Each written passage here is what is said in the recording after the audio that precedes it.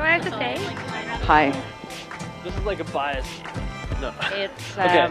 the book's name is Fast Forward Urbanism. Screw this up. No pressure. I don't know. Richard Florida is Who's Your City? Do you want me to say it as a sentence or just the book title? A sense of place, sense of time. No concept. I'm on a boat. I'm not bragging. This is a point of fact. Okay, I'm a little bit bragging. Question is, what's your favorite book about urbanism or city? Okay. We're chugging through the Toronto Island lagoons, ostensibly to take in the view. It's really just a ploy to corner people and ask them their favorite book about cities. For you, listeners. Always for you. From a collection of essays to investigative journalism to historical fiction, few things can open your eyes to a city the way a good book can. And look, it's too hot out for some saccharine monologue about the power of literature. I won't subject you to that yet. I'll just say that depending on how you're looking to engage with your city, a book can fulfill you much more than your daily newspaper, maybe even your favorite urbanist podcast. Well, let's not go overboard. I picture myself in that physical space because it's my city. This is Spacing Radio.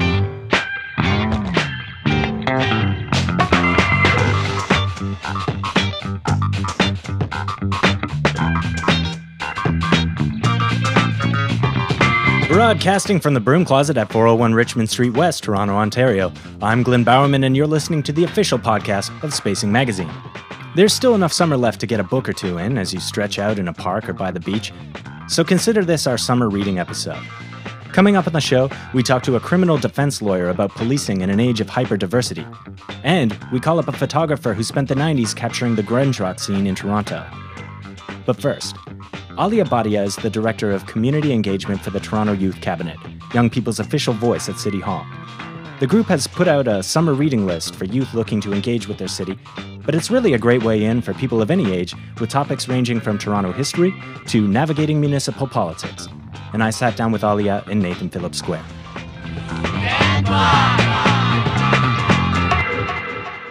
Check. So first, if you could tell our readers a little bit about what the Toronto Youth Cabinet is, what it does, and how people can get engaged with it.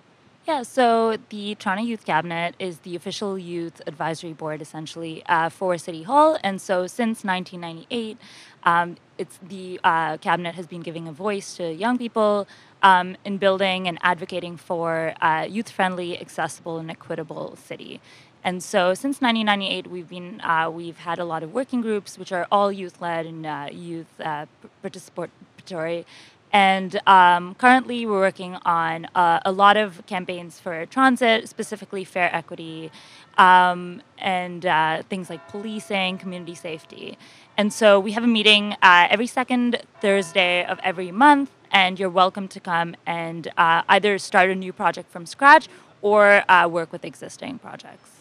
And this summer, the Youth Cabinet is doing something interesting. It's a Summer Reads program in partnership with the Toronto Public Library. Yeah, so the way this project started was quite personal. So in 2001, I moved to Toronto, and my parents didn't really know what to do with us, I guess. So they kicked us into the library. And so the Toronto Public Library used to have this great, and I believe still does, has a summer reads program in which for every book you read, you receive a sticker, and then you put the sticker on a poster, and then this like magnificent image is created.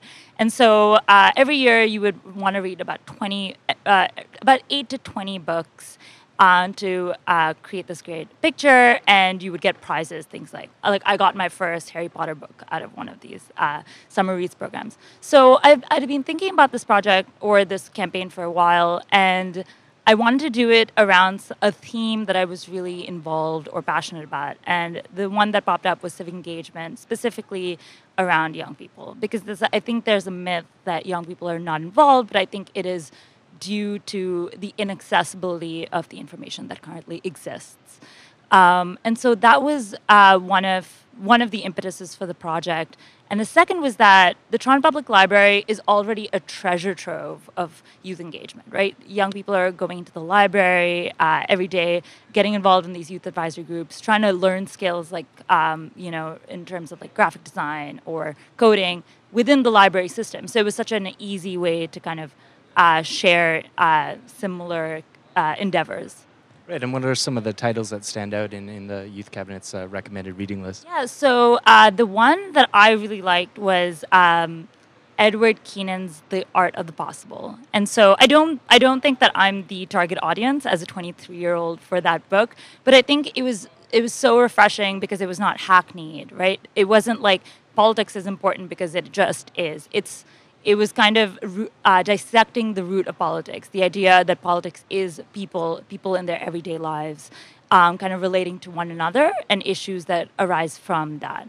And so I think that was one of my favorite titles, but also I'm really excited to read Sheila Sampat's Letters Lived, just because I'm really aware of her work with Shameless Magazine, that gives a space to youth and queer youth in the city of Toronto.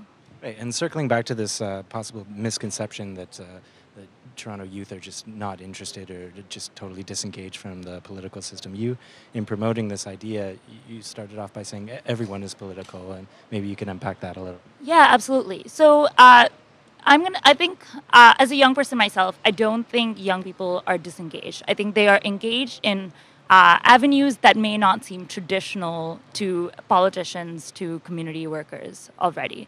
So they are engaged on Facebook groups, on social media, but also in their schools, in the tech world, in so many different, in sports, in community centers, in so many avenues that I think are not seen as traditional avenues or spaces of politics.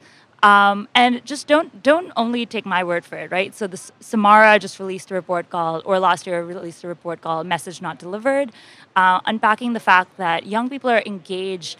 Young people are the primary demographic who volunteer for campaigns, volunteer for nonprofit organization, attend rallies and protests, sign petitions. So the idea that young people are just like sitting on their couch is a misnomer, is incorrect. Helen Haste, she's a graduate, I think a visiting professor at Harvard, has done a lot of research on young people's involvement in issues of international development. And so the idea that young people don't want to be engaged is, I think, incorrect. And I think it's time to put the onus on information disseminators, in elected officials, in pre-existing institutions of power, and not the onus of newcomers. Right. Do you think currently that Toronto youth have a proper voice? I mean, I know Toronto Youth Cabinet does a lot, and we have councillors like Josh Matlow who are trying to be, youth ambassadors. Is there something more that we can do in City Council and in our other avenues? Yeah, so I think one thing City Hall has done effectively, or several initiatives within City Hall, is that a lot of them now have youth advisory groups. For example, Canada 150, to celebrate the 150th birthday of Canada next year, has a couple of youth members on their advisory committee. Toronto Public Health and Food Security committees within City Hall all have youth members on their board. So that's very well and good. I think there's more to be done. So, for example, creating a youth body for the TTC board, or having youth members on the TTC board, might be a good start. And, thinking about interviewing and serving youth within each committee in the future, within each interim report, might be a really good campaign as well. So, for instance, right now, city committees release interim reports and special presentations about, after community consultations, revealing their results, saying that this policy should be put forth for XYZ reasons. But the youth demographic, or the demographic of people surveyed, is never released, and I think that's one step forward, or would be a recommendation of mine, to engage more young people. And what are some further projects that the Youth Cabinet is working on? I think you said something to me about fair equity. So, So recently we had Bree Gardner, a member of the Toronto Youth Cabinet, give a deputation at the TTC board meeting July 12th, I believe. And in the future, we're working together to create a Toronto Youth Cabinet platform. We're also advocating for perhaps an equity body within the TTC board, or within City Hall, to work with young people and marginalized people all across the city to maybe have their voices at the forefront, because they will be the people most impacted by any decisions regarding distance-based models, fair equity, eliminating legacy fair media, which is just a politically motivated way of saying tokens and tickets. So I think that's one step forward. But we are still in the process of talking to a lot of youth, specifically from neighborhood improvement areas, and then collating that information. Well, Ali, I want to thank you so much for taking the time to speak to me. Thank you so much. This is great.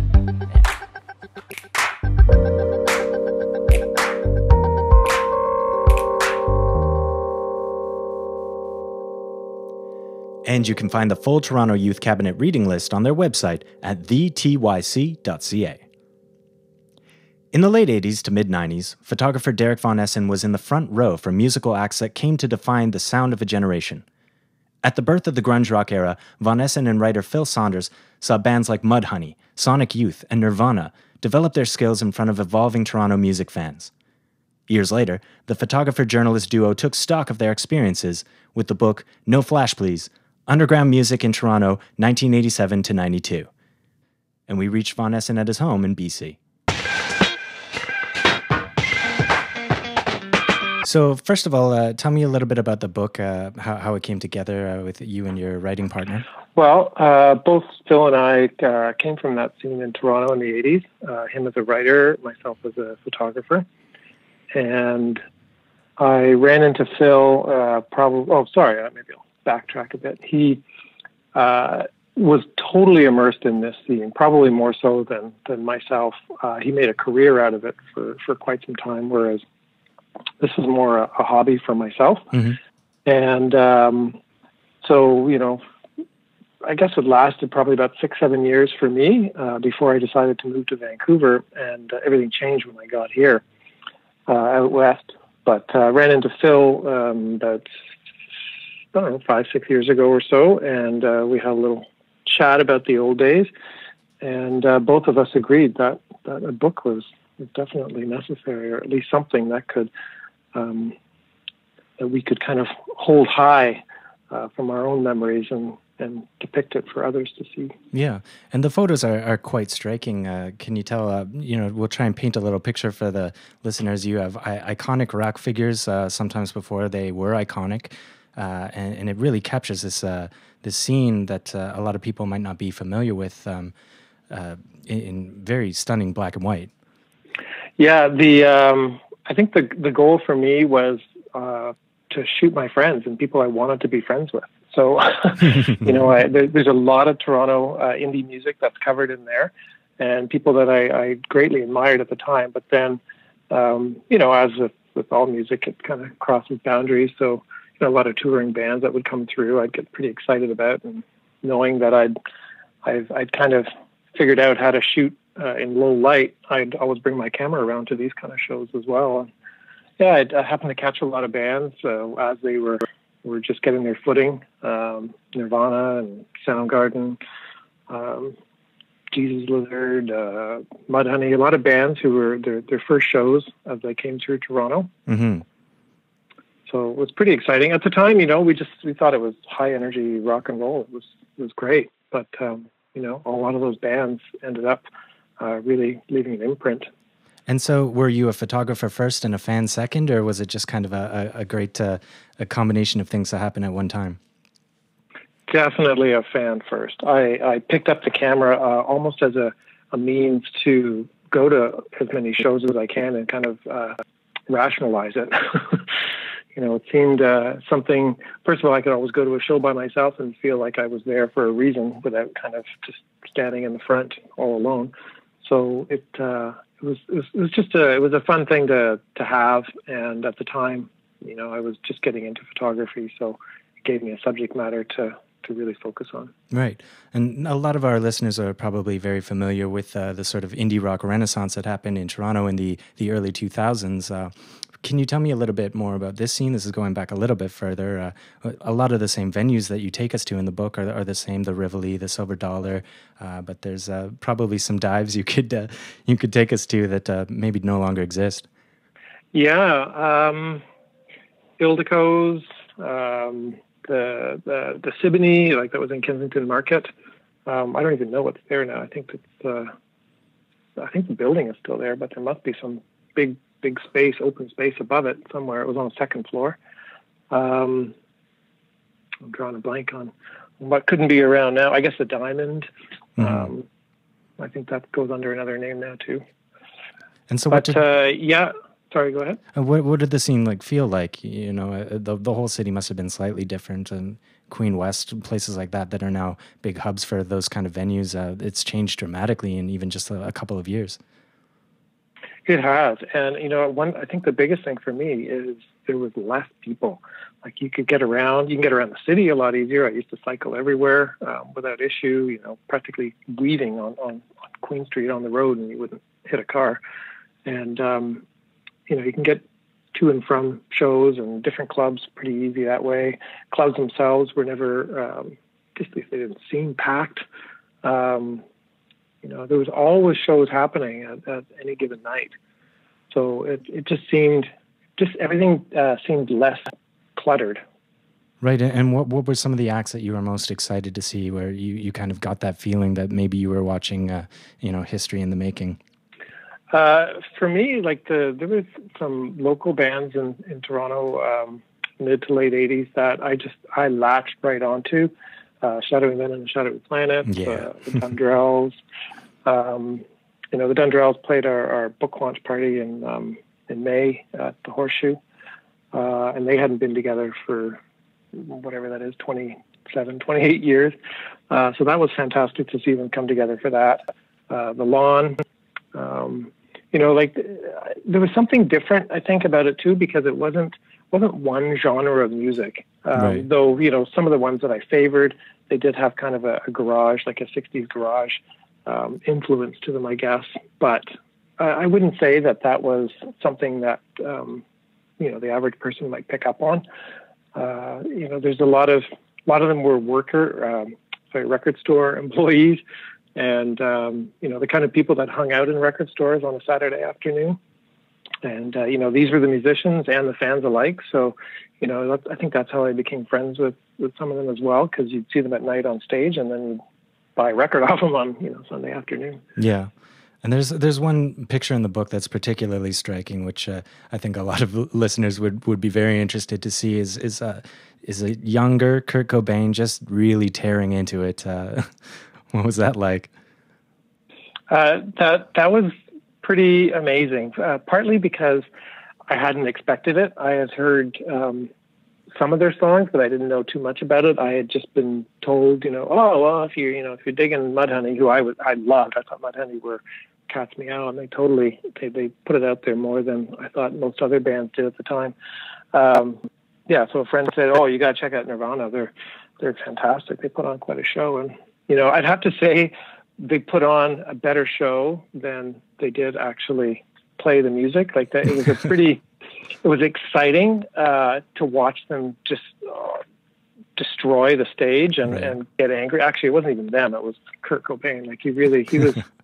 He had a mission that night. He was a little angry at the Toronto audience for being the sit-down crowd. Not a Toronto audience, no. I know. Not just a sit-down crowd, but they left like a hole. Maybe the entire Lee's Palace dance floor was open except for me and I think there was one other photographer. We each kind of took a corner and would stray in the front every now and then and just hope we weren't either sprayed with glass or beer or yelled at.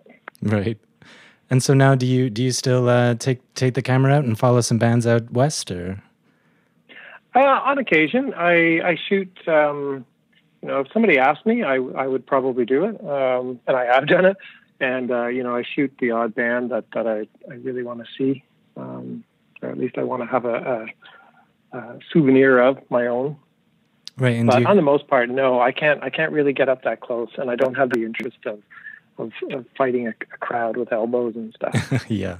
And do you have any advice for someone who might be an aspiring, rock photographer? No, I honestly don't. I think today's generation of music photographers can kind of they have to take a totally different approach than I ever did. I had no competition. There's very few people who would be shooting the same show as me, and even then, it'd be kind of like you'd find kindred spirit if you did meet another photographer at a show, and so you'd just be chatting up about photo stuff and bands that they've been shooting and stuff. But on the most part, I think today it would be very difficult to carve out a career in that if that was something that a younger person would be interested in. The book again is No Flash Please, Underground Music in Toronto, 1987 to 92, and it's available at the Spacing Store, 401 Richmond Street West, Toronto. Also available is Subdivided, City Building in an Age of Hyperdiversity. We're very proud of our diversity in Toronto, at least on paper. But Subdivided, through a series of essays covering a variety of issues, asks us if we truly embrace diversity in practice, or if we just like saying it. Nana Yanful is a criminal defense lawyer, and her chapter in Subdivided, Policing and Trust in the Hyperdiverse City, looks at alternative policing models needed to help fill the trust gap between Canadian law enforcement and marginalized communities in an age where police brutality and systematic racism are being called out all over the world. So to start off, if you can tell me a little bit about the work that you do. Sure. Well, I'm a criminal defense lawyer in Toronto, so I have the privilege of representing a wide variety of individuals, mostly men, racialized men, Aboriginal men. But I have had a great opportunity to do a lot of youth criminal justice defense, and I've also just recently started working in human rights law. So that's kind of a summary of what I've been doing these days. And for your chapter on Subdivided, which I've managed to go over a couple of times now, you mainly discuss alternative policing models. Can you unpack some of those for the readers? So I thought it'd be interesting to look at policing from the perspective of trust and the trust deficit. So in doing that, I was trying to look at the reasons why people don't trust the police. It's fairly obvious, but the reasons why people don't, and some of the strategies that people have enacted to try and rebuild that trust. And so through that community policing lens, they've tried to look at alternative forms of community and police interactions. However, in the book, I do criticize that model because oftentimes it just glosses over some of the systemic change that needs to be made. So when I look at democratic policing as potentially a better solution, that's holding states, institutions accountable for their processes. They're accountable to the people who have, by various ladders have appointed them in some respects.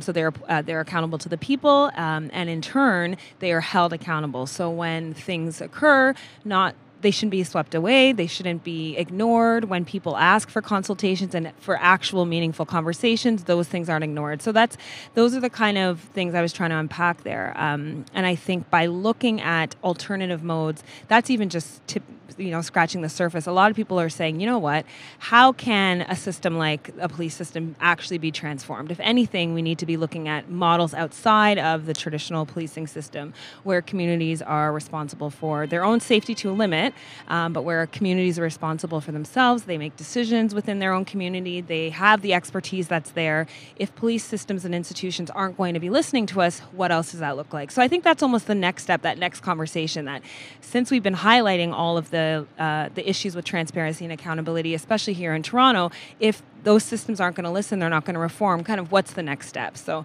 I think this chapter just kind of touches on the surface of what's been going on, but I think also it's almost like a call to action to look beyond the things that we've been told kind of have worked in other jurisdictions. So. Right, and within that democratic model of policing is the concept that they call it the do no harm model. You mentioned that an institution like the police cannot maintain the status quo if they're going to do no harm. Right. So with do no harm, it means that any action or any policy or program that the police enact, it's meant to serve and protect, not further ostracize and impact communities negatively. So when you develop a system like TAVIS, for example, the do no harm with TAVIS, we didn't see that. Instead, we saw communities being stereotyped. We saw officers coming from outside of the community being kind of placed into these situations where they were bringing a lot of their own stereotypes there. So within that, there was quite a bit of harm done. There's still a lot of rifts between communities and police in those specific neighborhoods, specifically priority neighborhoods in Toronto, where that do no harm model didn't exist there. Instead, there was I guess, acts that further divided that trust between citizens and police. And when you look at do no harm, it's supposed to be a system where there's proper aid, there's actual benefit to a community having interactions with the police. And obviously, Toronto's dealing with this. Many Canadian cities are. They've been forced to examine themselves and their police force. So why is this conversation finally taking place?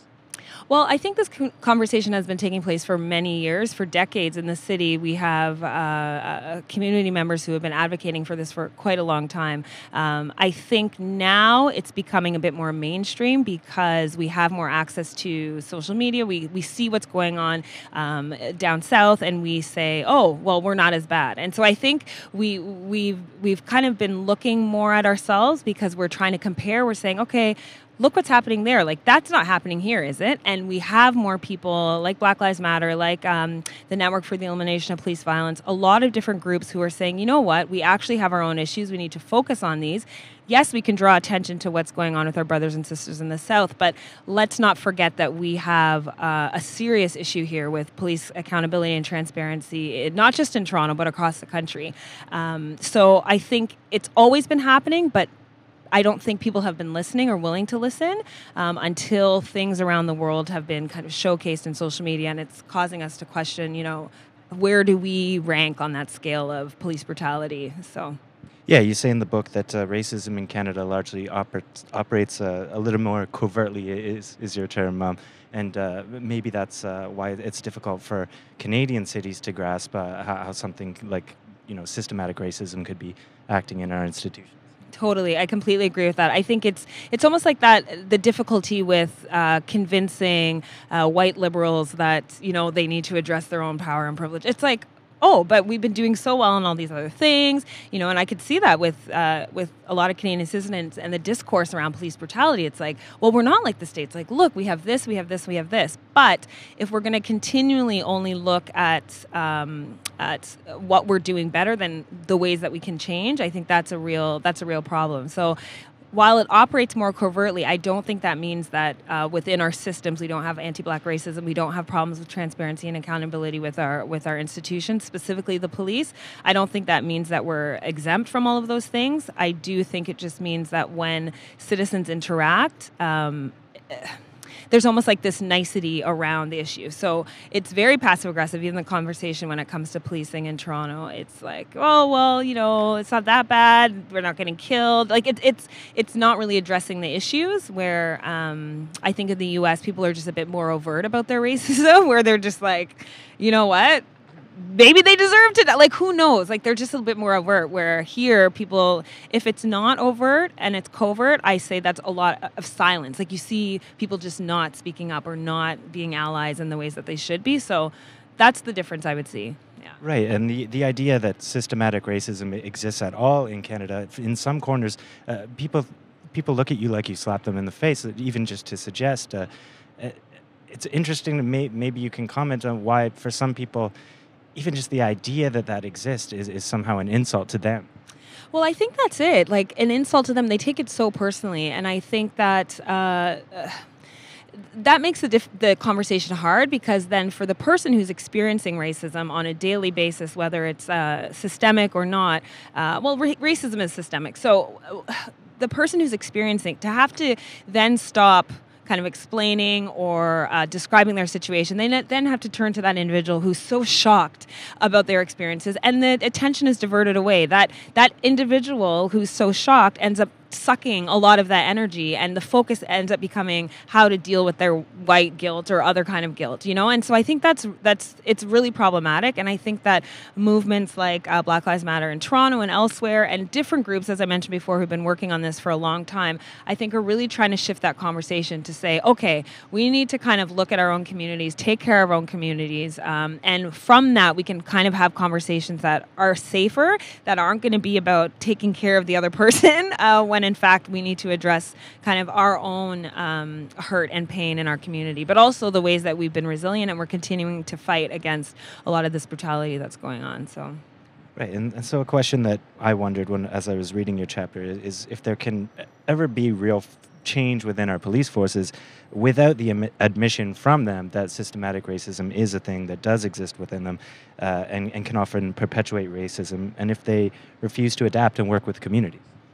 So what would happen if they continue to act the way they're acting? Well, as I mentioned at the top, like communities are going to have to do their own thing and take their safety and their protection in their own hands. And I think that we're starting to see that already. When police say, you know, there's an incident in a certain neighborhood and no one wants to come forward and talk, it's like they're almost forgetting how trust is such an important piece of that. How can they trust when they've called in the past when someone is breaking down their door, they've called in the past when they've been experiencing domestic violence and you don't show up? You know, how are they going to, how would a community think that they can trust you and can share some super confidential and potentially harmful information to police? So I think communities are already starting to say, okay, not vigilantes, but I think people are starting to look at how can we almost do more neighborhood watch. And we know neighborhood watch has existed for, you know, decades, and putting their own kind of community or democratic policing into their own hands. So I think we're going to see more of that. I think we are, it's going to be more maybe community consultations with police saying, these are our demands, this is what we need. It's not going to just be from the BLMs. I think they've been great at forging ahead and kind of showing an example of what that could be. But I think we're going to start seeing it being more at the community level where neighborhoods are going to get together and have their own set of specific community-centered demands to law enforcement.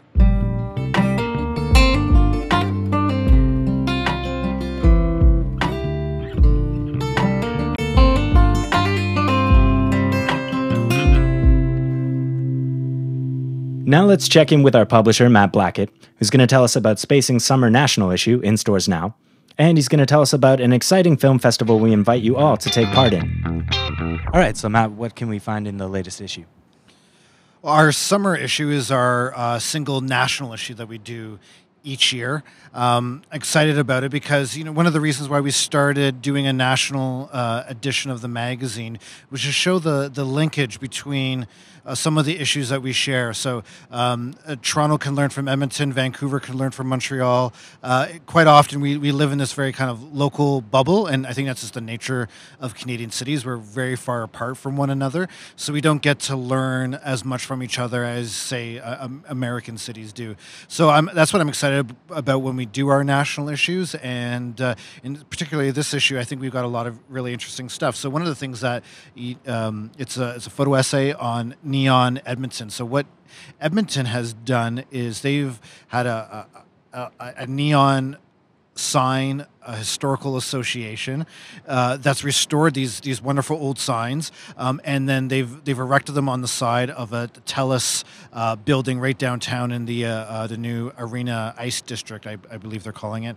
And so there's about room for 30 signs, and they're from all over the city, but they're now collected into this one spot because obviously neon is not used anywhere near as often as it once was. And it's on the side of a telecommunications electrical building, so it kind of makes some sense, and it adds a little bit of like vibrancy to a dead wall. Basically, it was a wall that was all bricks, no windows, and gives it a little bit of a life. So we have a photo essay on that. Another article that I'm interested for readers to dive into is about the gay village in Montreal, and if you've been there during the warm months of the year, they have this the pink balls is really what they are, and they're suspended over top of the St. Catherine, the main street of the village, and it's a very kind of spectacular looking space when these balls are up. But they take them down, and what our contributor, our writer does, Tim Forster,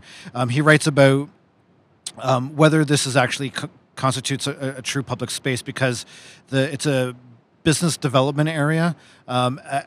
And this project is an initiative of the business development community there, and so he questions whether this is something, whether the street is now a public space, or is this just kind of like a mallification of a dynamic part of the city. And he contrasts it with a public space, a park that's right beside it that is temporary but hosts lots of events and incorporates and encourages people from all different types of walks of life take part into that public space. So I think it's actually he does a really nice job contrasting the two spaces, the street and this park, and shows how this area is being developed and raise some really important questions. And then we have some other charming articles from other cities. Calgary, for instance, there's been a real spike in female ridership, and it comes down to the fact that they've made fully separated bike lanes that are separate from the rest of traffic. And so we have an article that kind of dives into that topic. We have a great feature on Memetica, an artist in Ottawa, a music artist in Ottawa who has created a soundtrack to the city. It's called Richmond to Rideau, and it's basically he's ridden a bus line, the number 2 bus line in Ottawa, and bought records at record shops along the bus route, and then made a vinyl album out of those records that he bought. We sell it in the Spacing store, and it's just kind of a really unique way of exploring the city. And then we also have a kind of interesting, rather interesting article about healthy cities and what makes them healthy, and it's from a professor at the University of New Brunswick, and he talks about all the kind of urban design and land use patterns and the things that actually go to making healthy cities, especially in Canada when we have to deal with the winter as well. So we got a lot of interesting articles that we really dive deep into and kind of uncover the details of urbanism in Canadian cities. Right, and if we pop down to the Spacing store at 401 Richmond Street West, what will we see there? Well, it's great that we have a podcast dedicated to books, because that's also one of the things that we sell in our store, and we take great pride in not selling every type of book about Toronto, but we've done, I think, a very good job of curating the selection of books that are available. So we have a lot of stuff coming in. The fall season's coming in, so we have some great books. Toronto Then and Now is a fantastic historical look at the city. I know we've just talked to the photographer of the book about the underground music scene in Toronto, so we have that. We have some other stuff that are coming in. One of our contributors, Adam Bunch, has a book coming out in the fall, so we're excited to be carrying that. So that it's exciting to see how many books are actually coming out about the city. And what's this I hear about a drone film festival? So we're at the end of October. We are hosting a film night that's solely focused on drone photography and videography, or the issues surrounding drones, and that'll be taking place at the Review Cinema on Roncesvalles, right near Howard Park Drive in Roncesvalles.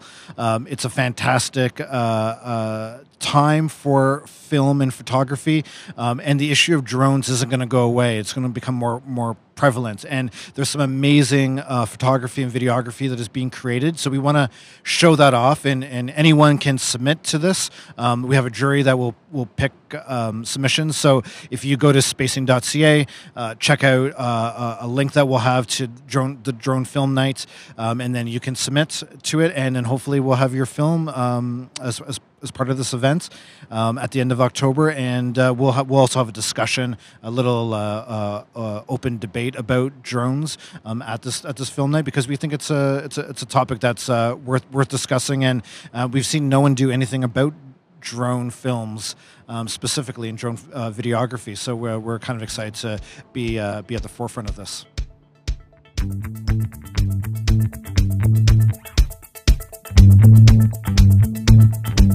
When I first came to this city, I couldn't relate to it. I would walk the streets with no frame of reference of what I was seeing. There was no sense of place, of coming and going. All I knew about Toronto was that I lived there, and it was the home of the Maple Leafs. Oddly enough, it was the founder of the Maple Leafs himself, Conn Smythe, who changed all that for me. His autobiography, If You Can't Beat 'Em in the Alley, written with Scott Young, took us from Smythe's rough-and-tumble childhood at the turn of the last century on Tyrawley, now Bay Street, in what was then called the Ward, to the somewhat more recognizable Toronto of the 1980s. After reading that book, I began to get my bearings. The city I lived in had a rich history and a promising future, and I could see both from where I stood. and it only took one eccentric, egotistical hockey team owner to help me see it. In fact, some might say Conn Smythe's autobiography is the single greatest book about a city ever written. Okay, let's not go overboard.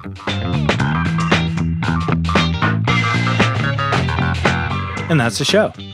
As always, thanks for giving us a spin. And don't forget to tell your coworkers, neighbors, and auto mechanics about us, and please like, share, and subscribe. We'll be back in a month. I produce this podcast with Neil Hinchley, who composes the music, and you can find his music on SoundCloud at Track 82. Technical support was provided by Pixel Pie Productions. You can find their website at pixelpi.ca. Don't be afraid to drop us a line.